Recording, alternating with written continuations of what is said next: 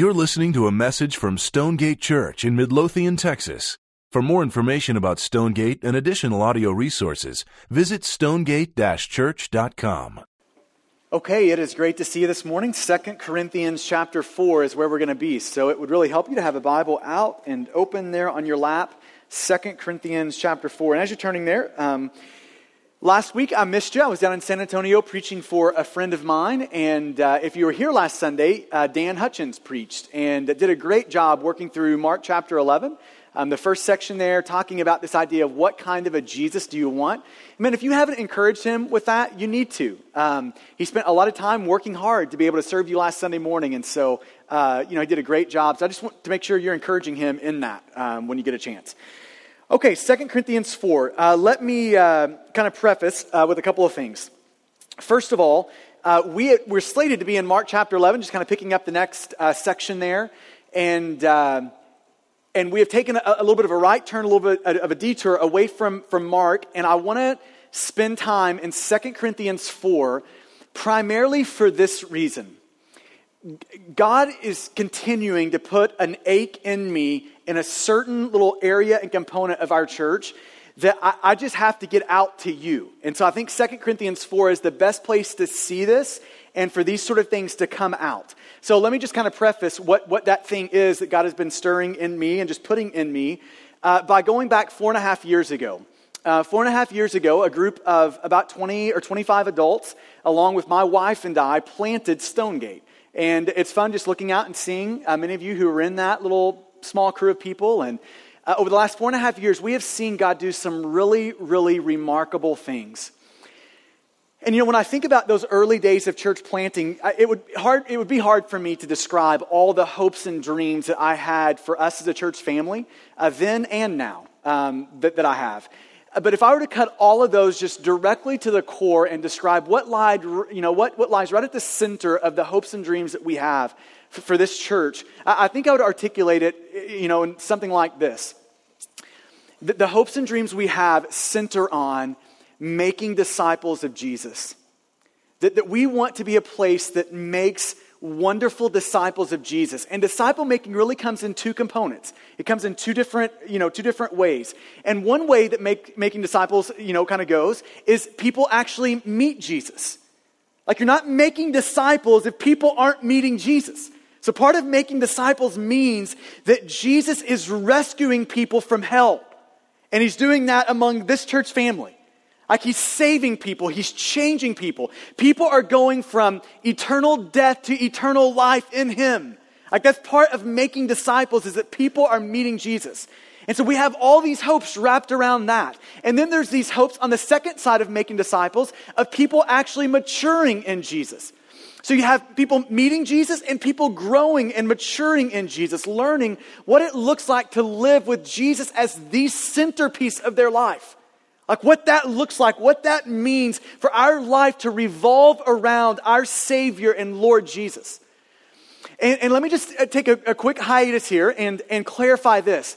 A church can bring great glory to God in either of those. Like, if it does either of those, like, both of those bring glory to God. So if a church is doing the meeting Jesus thing, that is bringing great glory to God. If a church is doing the maturing in Jesus thing, that brings great glory to God. But if we want to bring most glory and most fame to the name of Jesus, it is when a church is doing both of those. Both people are meeting Jesus among a church family, and people are maturing in Jesus. And we want to be a place where both of those two things are happening, meeting and maturing. We want to make more disciples and we want to make better disciples. We want both of those two things to happen. Now, when I think about the last 4.5 years for us as a church family, I think God has poured out an extraordinary amount of grace for us as we have matured disciples around here. It has been, I'm telling you, the last 4.5 years have been absolutely remarkable in some of the things that we have seen. We have seen people come in who knew Jesus, and they have gotten wrecked all over again with Jesus. And that has been unbelievable to see. I think I would say it this way, for a lot of people that have come into Stonegate, they have gotten new eyes and a new taste for just how great the gospel of Jesus Christ is. It has cultivated like a zealousness in our faith. and a maturity in our faith. It has been so incredible to see those things happen. And here's really what I want to say this morning, though. And that has happened. There has been a maturing, that thing has been poured out in extraordinary amount of grace here. But I have got like this growing ache and this longing and this desire to see more people meet Jesus here.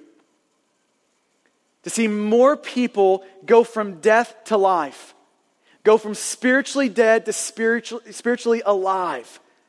I've got like this ache in me that I'm praying that by God's grace, He would extend out across our church family, and maybe even use this morning as the start of that, for us to see more of that happening here. People meeting Jesus. People being saved by Jesus. The radical work of Jesus snatching a person out of eternal wrath and delivering them into the eternal welcome of God. For that to be happening here, for people to be saved. People to meet Jesus. Don't you want more of that? Now, let me clarify. That has happened here and it is happening here. Next week is Easter, and we're going to get the chance to baptize in our Easter services next week. And you're going to get to see the fruit of some of what God has been doing as far as rescuing people meeting Jesus. So I'm so thankful for what God has done in that. But I have got this little holy discontent in me that I want more of that.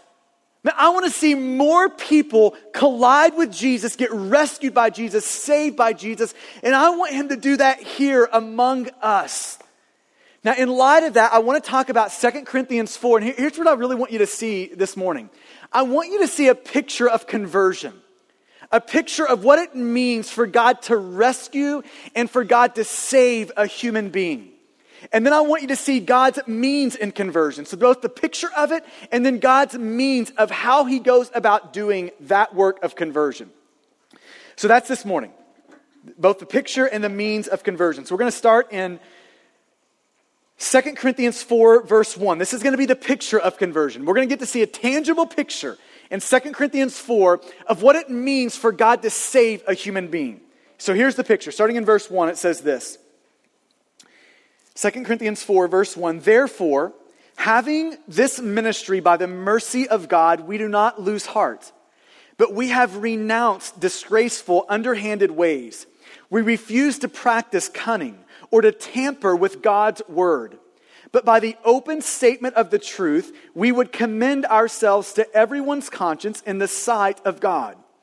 Now, just as a descriptor of like what a minister and a pastor is, wouldn't we all agree that the church at large in our culture could use more ministers who are verses 1 and 2 sort of ministers? Not losing heart, not tampering, not depending on cunning ways. And then now here is a description. In verses 3 and 4, he is about to describe our condition before we meet Jesus. Our condition pre-Jesus looks like this, verses 3 and 4. And even if our gospel is veiled, it is veiled only to those who are perishing. Verse 4. In their case, the God of this world has blinded the minds of the unbelievers to keep them from seeing the light of the glory of the gospel of Christ, who is the image of God. So he gives us two things here, one in verse 3 and one in verse 4, to describe what it means, like what it means to not be in Christ. What it means to be outside of Jesus. Our condition pre-Christ. And here's the two things. One in verse 3. The one in verse 3, he says this. We are perishing. You see the last word in verse 3? Here's what it means to be apart from Jesus. That we are perishing. If we're not in Christ, we are perishing. Now, when the Bible uses the word perishing, it does it in two different ways. Way number one is it uses the word perishing to describe a person that is about to die physically. It's perishing in that sense. Like this is like in Mark 4 where Jesus is asleep on the cushion when the disciples are in the boat. You remember this whole scene? A storm comes and Jesus doesn't even wake up. And the disciples wake Jesus up and they look at Jesus and they say, don't you care that we are about to perish? We are about to die in this storm. So it uses it in that sense. We are about to die physically. But it also uses it in another sense. The second sense is it uses it in a way to describe spiritual death. Not just dying physically, but dying eternally and spiritually. Now, this is the sense where you see it in John 10. This is the words of Jesus. This is how Jesus uses it in John 10. This will be up on the screen for you. Jesus says it this way: I give them eternal life, and they will never perish, and no one can snatch them out of my hand. Okay, do you see the contrast? Eternal life on one side and perishing on the other. So it's not just a physical death that he's talking about. He is talking about the opposite of living eternally with God, under the welcome of God. He's talking about the opposite of that. When you are perishing, you are not under the welcome of God. You are eternally living under the wrath of God. That's perishing. It's the same way that it's used in John 3:16. In John 3:16, it's used like this: For God so loved the world that he gave his only Son, that whoever believes in him will not perish, but have everlasting life. Everlasting life with God on one hand, perishing on the other. Now that is the sense that Paul is using it here. He is saying in 2 Corinthians 4 verse 3 that pre-Jesus, here is all of our condition. We are perishing. We are under the wrath of God, not the welcome of God. Like we're going to wake up in 1,000,000 years from now and we are going to still be in what the Bible calls hell. Now, I just tremble to think about that, to say that. I mean, that just makes me shudder. That brings all sorts of sobriety to me when I think about that. That is what it means to perish.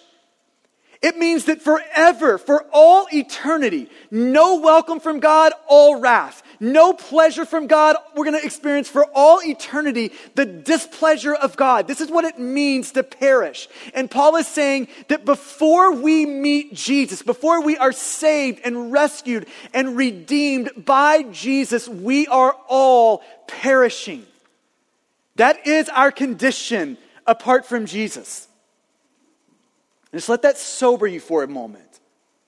That apart from Jesus, Paul is saying we are going to spend an eternity away from God and all that is good.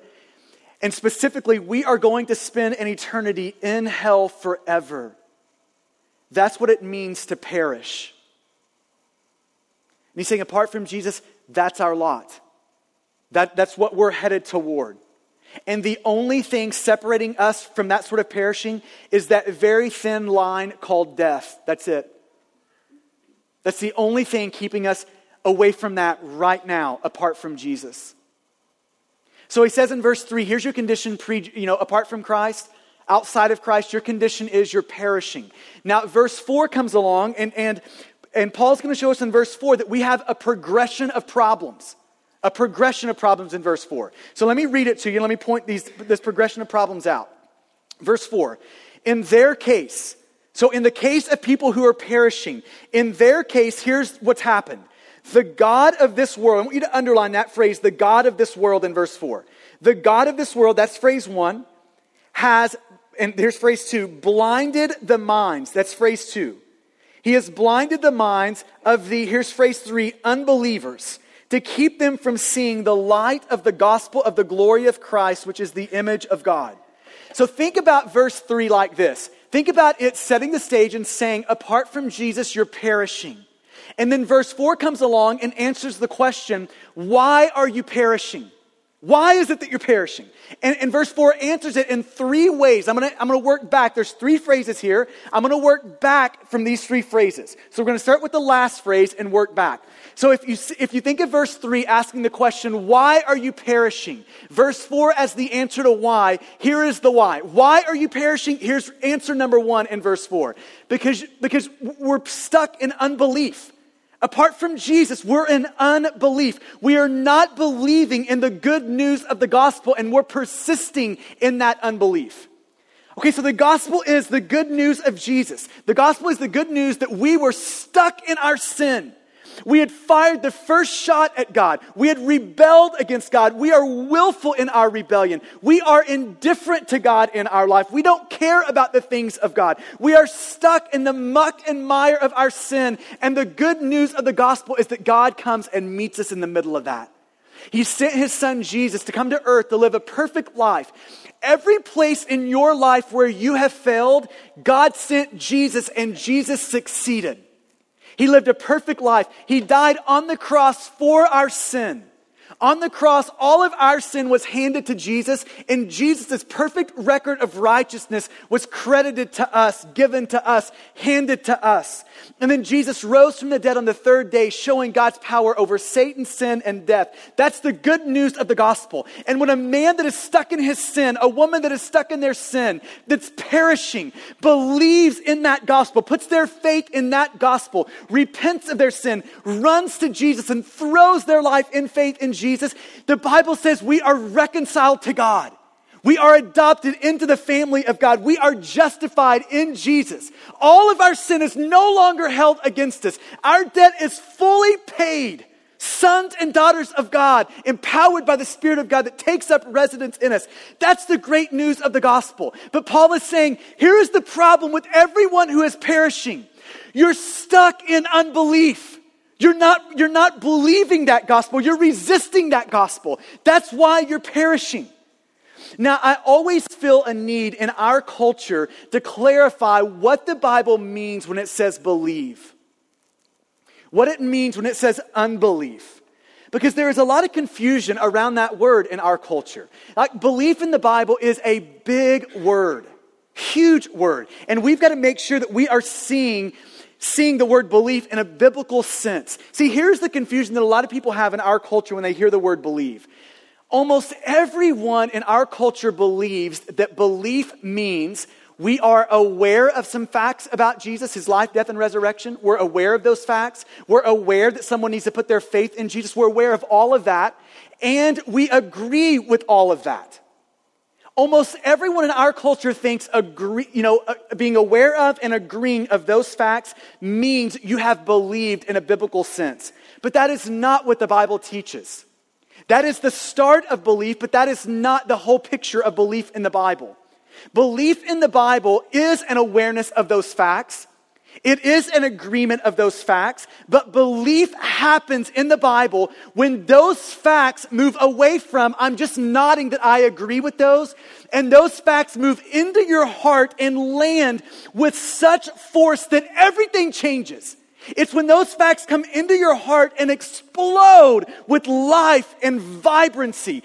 That's belief, when you get a realizing sense of those facts.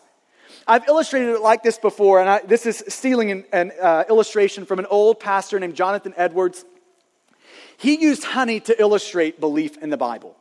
And his point is that, he could come along and tell you all the facts about honey. He could show you pictures of honey. He could set honey in front of you on the table and talk about and describe the sweetness of that honey, the golden hue of that, this thickness to that honey. He could describe all of those facts, and you could be aware of those facts and believe in a sense of like agreeing that that is true what you're saying. But he's saying that is not biblical belief to just be aware of and agree. What biblical belief is, and I love this picture, is when for the first time the honey actually hits your tongue and explodes with life and vibrancy on it. That's biblical belief. When it moves away from just a nodding about some facts that you agree with to actually doing something to you. Exploding in your heart with life and vibrancy. That is what the Bible calls belief.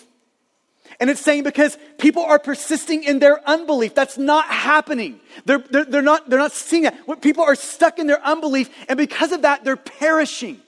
They're perishing. Okay, now it's gonna add something to this though. So why are we perishing?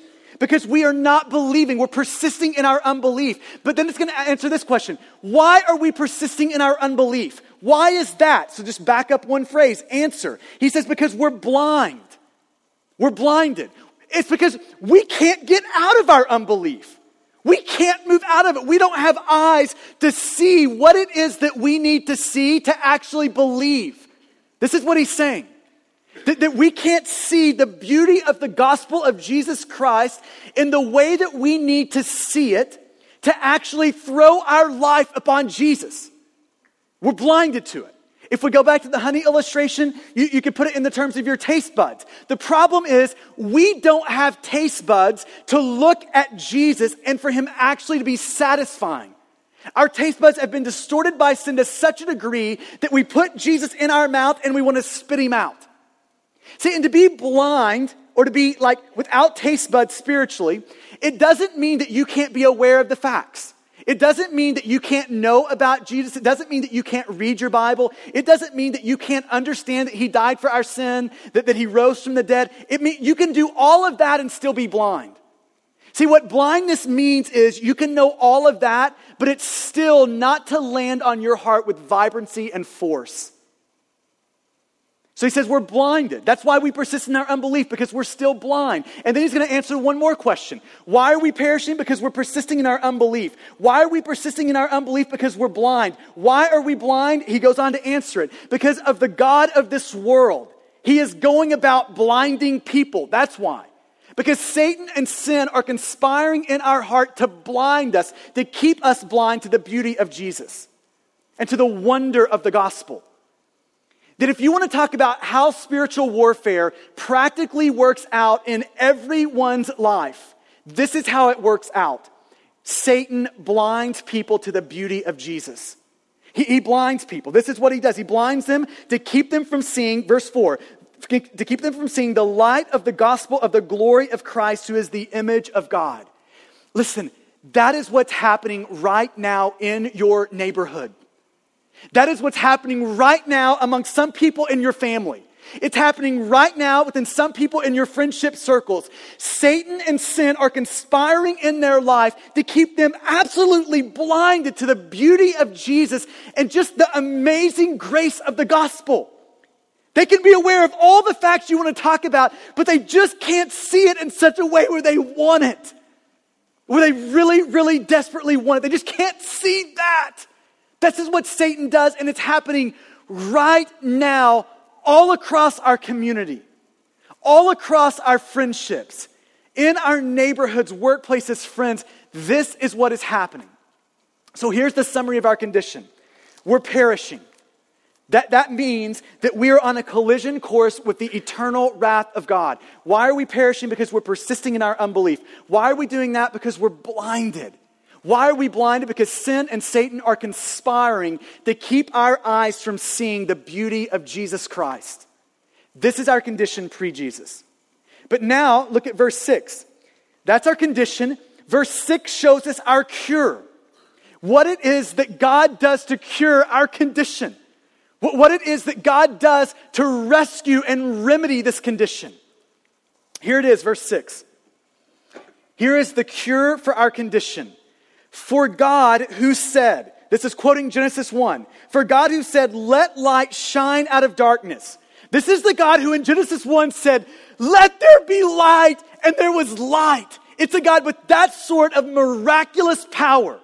Paul says this, for the God who said, let light shine out of darkness, that same God has done this. That same God has shone in our hearts to give the light of the knowledge of the glory of God in the face of Jesus Christ. What is our cure? It is God sovereignly shining his light into our hearts.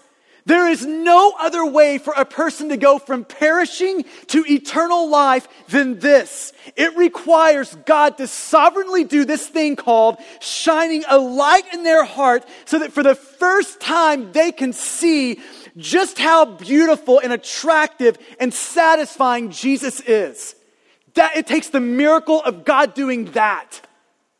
In Ephesians 2, Paul uses different language there. He says it takes God coming into a heart that is absolutely dead and breathing life into that heart and making it alive. Jeremiah uses a different word, the prophet in the Old Testament. He says it this way. It takes God reaching into our hearts that are all stony and hard and giving us a new heart of flesh and softness. It takes God doing that. It takes God taking a blind heart that cannot see the beauty of Jesus, shining a light into that heart so for the first time it can see. And it can see just how sweet grace is. It takes God coming into our mouth, and it takes him reestablishing our taste buds so that now for the first time Jesus looks wonderful. It requires God doing that sovereign work in your heart and in my heart and in our friend's heart, in the hearts of everyone who is perishing, for them to be converted, for them to be saved, for them to be rescued and redeemed. And can we just all say this? We want more of that around here. We want God to do more of that, shining a light into people's heart and saving them. Now, I want you to flip to Acts chapter 9. So just back a couple of books to Acts chapter 9. If you can't find it or you can't get there easily, it's going to be on the screen for you. Now, Paul is the man who wrote 2 Corinthians. So this same Paul in Acts chapter 9 is the man who meets Jesus. So in 2 Corinthians 4, he's saying this: if anyone is ever going to go from perishing to everlasting life, it is going to require God to shine a light into their heart. It's going to require God to do that sovereign work. And I want to show you God doing that in this man, Paul, who wrote that. So this is Acts chapter 9. Now, let me just point out a couple of things really quickly here in Acts 9. Let's start in the first two verses of Acts 9. This will be on the screen as well. It says this: but Saul. Now, Saul and Paul are the same people here. Pre-Christ, he went by Saul. Post-Christ, he went by Paul. So this is Paul, the man who wrote most of the New Testament, 2 Corinthians 4. This is that man. So it says, but Saul, still breathing threats and murder against the disciples of the Lord, went to the high priest and asked him for letters to the synagogues at Damascus, so that if he found any belonging to the way, men or women, he might bring them bound to Jerusalem. So let's just sum up verses 1 and 2 like this. Our man Paul hates Jesus and everyone associated with Jesus. So if you like Jesus, he hates you too. This is Saul. He is breathing out murderous threats against Jesus and anybody following Jesus. Murderous threats. He wants you in prison if that's you. This is Paul. Okay, now go to verse 20. That's him in verses 1 and 2. Now go down 20 verses and look at what you see. This man who was breathing out murderous threats in verses 1 and 2, in verse 20 it says this: and Paul, or Saul, immediately he proclaimed Jesus in the synagogue, saying, he is the Son of God. In 20 verses, he goes from breathing out murderous threats to this Jesus that I was just breathing out murderous threats against. This guy is the Son of God. That's who he is. Now, can we just see that is a fundamental change that has happened in our man? He has been radically reworked. There has been something that has happened in him. Now, verses 3, 4, and 5 show us what happened. What happened in Saul to get him from murderous threats to proclaiming Jesus in the synagogue? Verses 3, 4, and 5 answer it. Verse 3 says this: now, as he went on his way, he is on his way to Damascus to wreak havoc upon the disciples. As he went on his way, he approached Damascus, and here's what happened. And suddenly a light from heaven shone around him. And falling to the ground, he heard a voice saying to him, Saul, Saul, why are you persecuting me? And Paul looks up. Who are you? I don't know who you are out there that's talking to me. And Jesus makes it clear. And he said to them, I am Jesus whom you are persecuting. Saul is on his way to Damascus to kill Christians, imprison Christians. And all of a sudden, Paul, minding his own business, doing his own thing, in his own little willful rebellion, in the middle of that, God comes on a dusty road to Damascus, shines a light into his heart and absolutely wrecks him. For the first time in Paul's life, he can actually see this Jesus, and Jesus is satisfying and good to him. That's what happened on the road to Damascus. God put a light in his heart. Blinders came off. For the first time, his dead heart spiritually now began to beat. His heart of stone became a heart of flesh, and then a chain reaction happened. God shines a light in his heart. Saul sees Jesus for the first time, and now this chain reaction of him being convicted for his sin, repenting of his sin, him running to Jesus, putting his faith in Jesus, all of that goes down right here, and God saves Paul. That's what happened. That's what produced the change from verse 1 to verse 20, is a light shone in his heart. He saw for the first time the beauty of Jesus, and he was a forever changed man.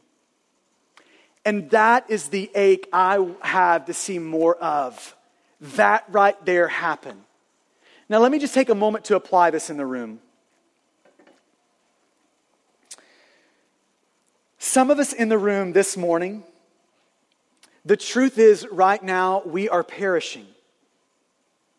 That if the thin line breaks between us and our eternity, if the thin line of death occurs, the truth is right now we are going to perish. We are going to spend an eternity not enjoying the welcome and warmth of God, but terribly enduring the wrath of God. Now that is the sober truth for some of us in the room this morning. And the good news of the gospel is that doesn't have to be you. You don't have to perish. There are some in the room this morning that right now you are perishing, but God is right now shining a light on Jesus in your heart. And for the first time, Jesus is actually looking good to you. He's looking desirable to you. He actually seems satisfying to you. He actually seems like a Savior that you really need in your life. Right now, that's happening. And if that's you this morning, man, I just want to plead with you. Here's the response. If that's happening this morning, here's the response you should have. Turn from your sin, repenting from your sin. That means to make an about face, to turn from it. And at the same time, expressing faith in Jesus, throwing your life on the person and work of Jesus. This man, Jesus, who lived perfectly for you, died on the cross for your sin, risen from the dead on the third day. It's you throwing your life on him. And the good news of the gospel is right now, if you do that, God will save you. God will rescue you right now. And there's some of us who need that rescuing work of God right now in our life. Now, I want to make one comment on Paul and his conversion. You know what's interesting about Paul is he was a very religious guy. This was a man who towed the line morally. Like if Paul was in our culture and like going today and he was going to Stonegate, he would be a guy that is serving places. He would be a guy who had great insight into the Bible. He would have much of the Old Testament memorized. He would be a guy who is towing the line. He would be a guy that you would look at and applaud for just, his moral conformity to the commands of God. He would be all of that. And do you know what Paul would be this morning if he were here? Perishing. See, here's the thing about Paul. He did all the religious little things that people do, but here's what he realized on the road to Damascus. That in the midst of keeping all the rules, doing all the right things, being a good guy, knowing his Bible, reading his Bible, praying to God, learning about God, in the midst of doing all of those things, the problem with Paul is he actually missed Jesus. Now, I just want that to be heard in this room. That there is a high probability that many people in this room are doing a lot of the moral things, a lot of kind of the religious little things that Christians do. And all the while they have been lulled to sleep that by doing these little things, surely they are right with God. And all the while the honey of Jesus has never hit their tongue. That is, listen, if Matthew 5, 6, and 7 is true, that is occurring right now in some of our lives. That we are depending upon our religious rule keeping to get us to God. And we have never had the life, death, and resurrection of Jesus land on our heart with such force that it explodes in life and vibrancy, and that we actually love Jesus. We actually want Jesus. Enough that we will repent of our sin and throw our life upon him. I mean, if that's you this morning, you've been around the church, you made some profession when you were 3 years old, you raised your hand, you did whatever people do. But Jesus, there's never been a realizing sense of that. You agree with all the facts, it just never landed on your heart with force and vibrancy. Here's the good news of the gospel, is right now for some of us, God is shining his light in your heart right now, who you've been like in church forever. And for the first time, Jesus actually looks attractive and good to you. I mean, this would be a moment that God can save you too. that God can do his rescuing work in you too. Now, let me just apply this in one more way to people in the room who are in the family of God. There's been a moment where you have Jesus has landed on you. The person and work of Jesus has exploded in you. You repented of your sin. You put your faith in Jesus, trusting him, treasuring him above all things. That has gone down in you. Can we just celebrate this morning that is a miracle of grace? That is a miracle of God if that's you. See, when you think about Acts 9 and Paul's conversion, that is not just a picture of one miraculous conversion. That is the picture of every single conversion that has ever happened in any man, woman, or child. We were minding our own business, indifferent to God, and God shone a light in our heart. Blinders disappear, and Jesus, our Savior, looks beautiful. That's a miracle of grace. Can we just take a second to remember that? If you're a part of the family of God, it is a miracle of sheer grace that you are. I love how Charles Spurgeon, one of my favorite pastors of a few hundred years ago, how he encourages Christians to think about this. And listen to what he says. He says, "Let me refresh your memories with your calling. Was there not a day, the memories of which you fondly cherish, when you were called from death to life? Fly back now to the day and hour if you can. And if not, light upon the season thereabouts when the great transaction took place in which you were made Christ forever by the voluntary surrender of yourself to him." He says, remember back to that moment, that day when God saved you. Remember that. He goes on, "In looking back, does it not strike you that your calling must have been of divine origin? How gracious that calling must have been, since it came to you from God, came to you irresistibly, and came to you with such personal demonstration that God specifically for you put a light in your heart to make Jesus look beautiful. What grace there was. What was there in you to suggest a motive of why God should call you? Answer, there was nothing in you. It's sheer grace that God did that for you. Oh, beloved, we can hardly ask you that question without the tear rising in our own eye. Should not this calling of ours evoke our most intense gratitude, our most earnest love? Oh, if he had not called you, where would you be tonight? Where would you be? Think about that. Where would you be right now if God had not have sovereignly come into your heart and made Jesus look beautiful? Where would you be? I just think about this moment when I was 13 years old in the 7th grade, sitting at the back of this little rural country church, and God saved me. And just to think, where in the world would I be apart from that? Can you just let your heart go there for a second? Selah on that. Where would you be? So this is the picture of conversion. Let me finish by giving you God's means of conversion. How it is that God goes about this saving work. So that's the picture.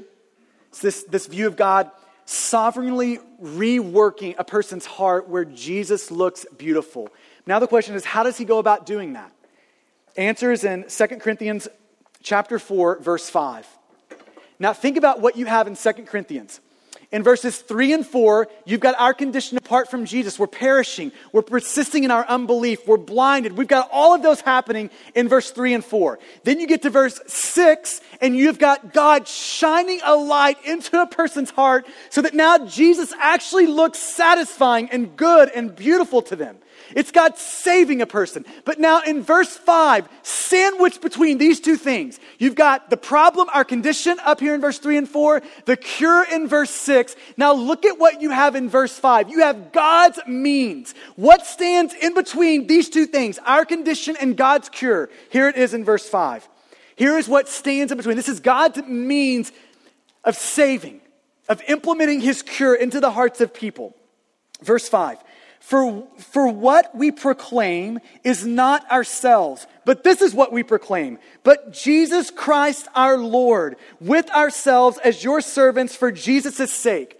Here is God's means of saving people. It's when God's people are proclaiming God's gospel message, when they're sharing the good news of Jesus with people. That's how God goes about saving. I mean, think of this passage like this. You've got our condition. We are perishing. An eternal, wrath of God coming for us. You've got God's cure down here of reworking our hearts so that Jesus looks beautiful. And standing between that is God's people. It's almost as if God is saying, do you see the fact that I love to save people? I love to shine my light into their hearts. I love doing that. And here's what I'm doing in verse 5. I am inviting you into that endeavor. I'm inviting you to share my heart for people who are perishing. I'm inviting you into that, to play a part in that, to play a role in that, for you to join me in rescuing perishing people. Now, in light of that, I want to end by encouraging you to pray for 4 things for our church. In light of, a church family like ours being God's means to hand out His cure. In light of that, 4 prayers.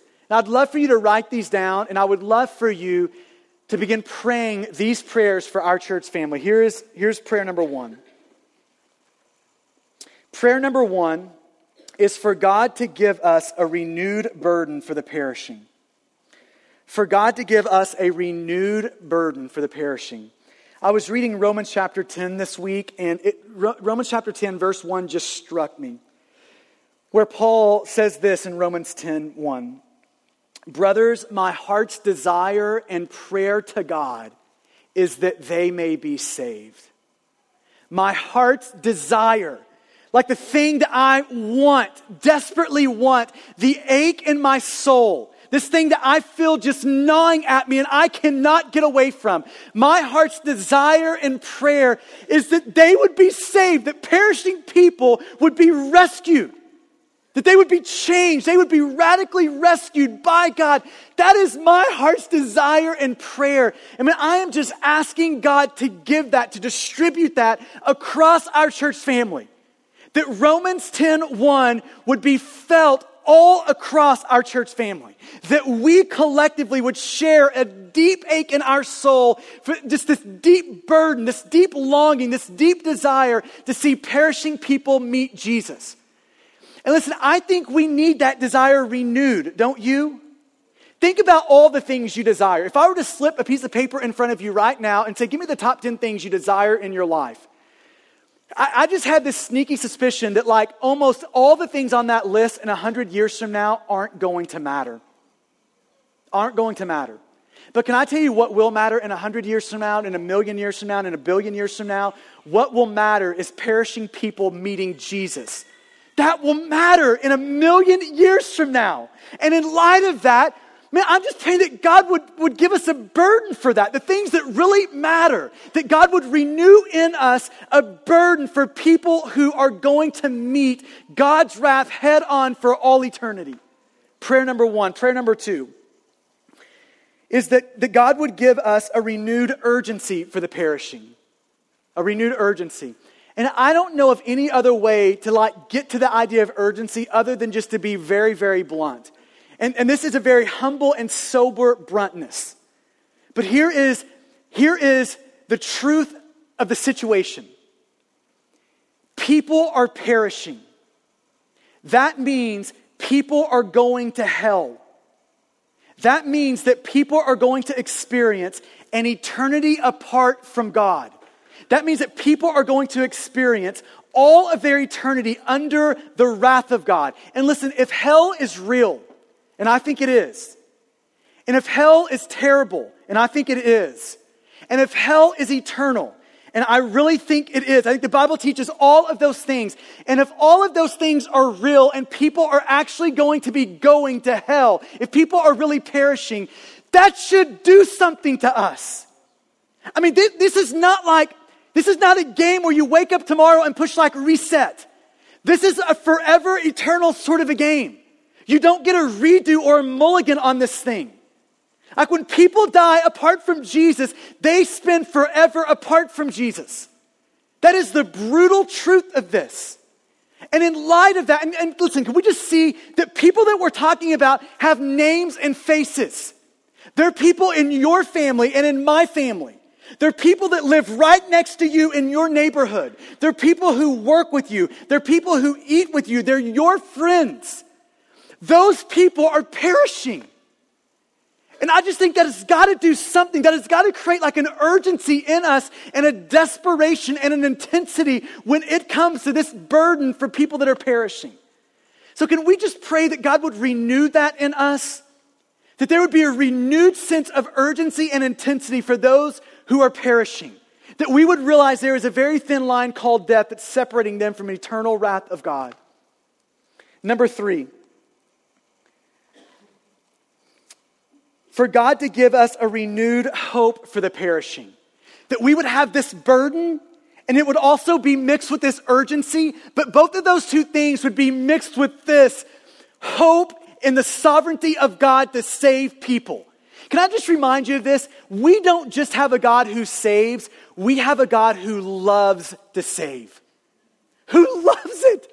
And in Luke 15, I love this picture. It says that when one sinner repents of their sin, here is what happens in heaven. Heaven throws a party.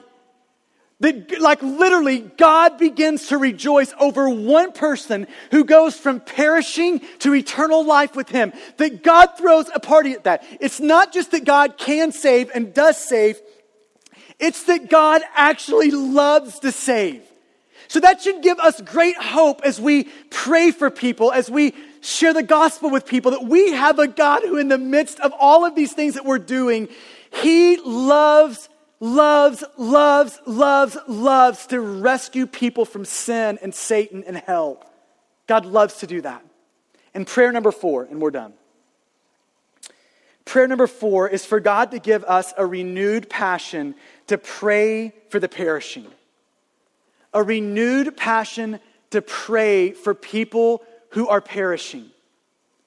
That we would be a church family who feel the burden so deep and the urgency cuts right to the middle of our heart. And we've got this hopeful expectation that God is going to save, and that those 3 things would lead us to a renewed passion to plead with God to save people who don't know Him. I'm talking like on our knees, keep us up at night, praying desperately, pestering God, bothering God to save people. Your family, your friends, your neighborhood, that we would be pestering God for that. Now, in light of that, I want to apply this like this across our church. I'm going to ask everyone in our church family, I want you to look at me here. I'm going to ask everyone in our church family to develop what we're just going to call a top 5. And a top 5 is the top 5 people that right now are likely perishing, that you are asking God to do a rescuing work in, that you are going to plead with God to save them, that you're going to be willing to befriend them. As God opens doors, you're going to be willing to share the good news of Jesus and what Jesus has done for you to them. That everyone in our church would have a top 5 that you know specifically, that you are pleading with God to rescue. And I just think we need a renewed sense of this. I cannot stress enough that if God is going to start using our church for the sake of people who are perishing, it will start with you and I being a people on our knees praying for God to save. And I think the best way for us to do that is for you to get a top 5, for me to get a top 5, and for us to begin the hard work, the labor of praying with deep passion, with a deep burden, and with urgency for God to rescue them.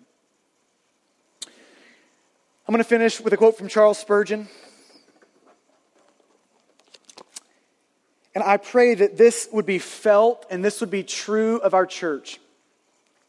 He says it this way: if sinners will be damned, at least let them leap to hell over our bodies. Oh, I pray that would be true for our church. And if they perish, let them perish with our arms about their knees, imploring them to stay. If hell must be filled, at least let it be filled in the teeth of our exertions. And let not one go to hell there. Let not one go there unwarned and unprayed for. Man, I pray that would be the posture of our church. Amen? Let's pray together.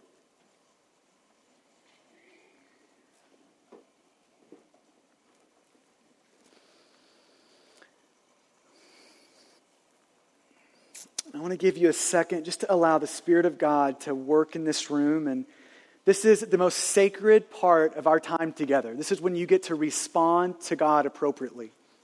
And for some in the room this morning, here is what's happened for you. For the first time, God has shone a light in your heart. And for the first time, Jesus is becoming desirable. For the first time, Jesus looks satisfying. And some of you in this room that's happening right now, you may have been going to church forever, doing a lot of religious little things forever, and just all the while missed Jesus.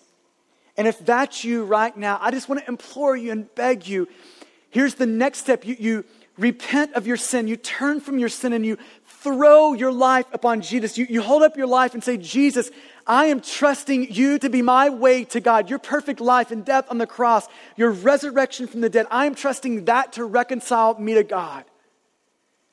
You throw your life upon Him. And the good news of the gospel is that God will save you right now in this room. You came in perishing, but you can leave with everlasting life. And for those in the room who you have crossed over from death to life, there's been a moment where that's happened. And I'm praying that God would give us a deep, deep ache, a renewed burden, a renewed urgency, renewed hope. And that would lead to us praying like crazy for the perishing.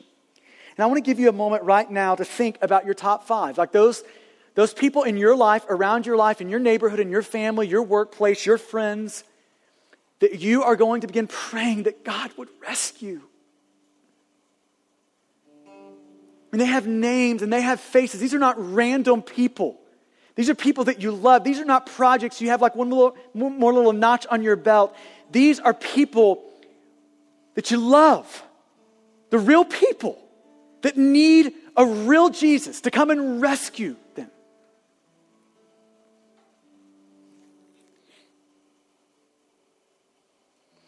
And so God, I pray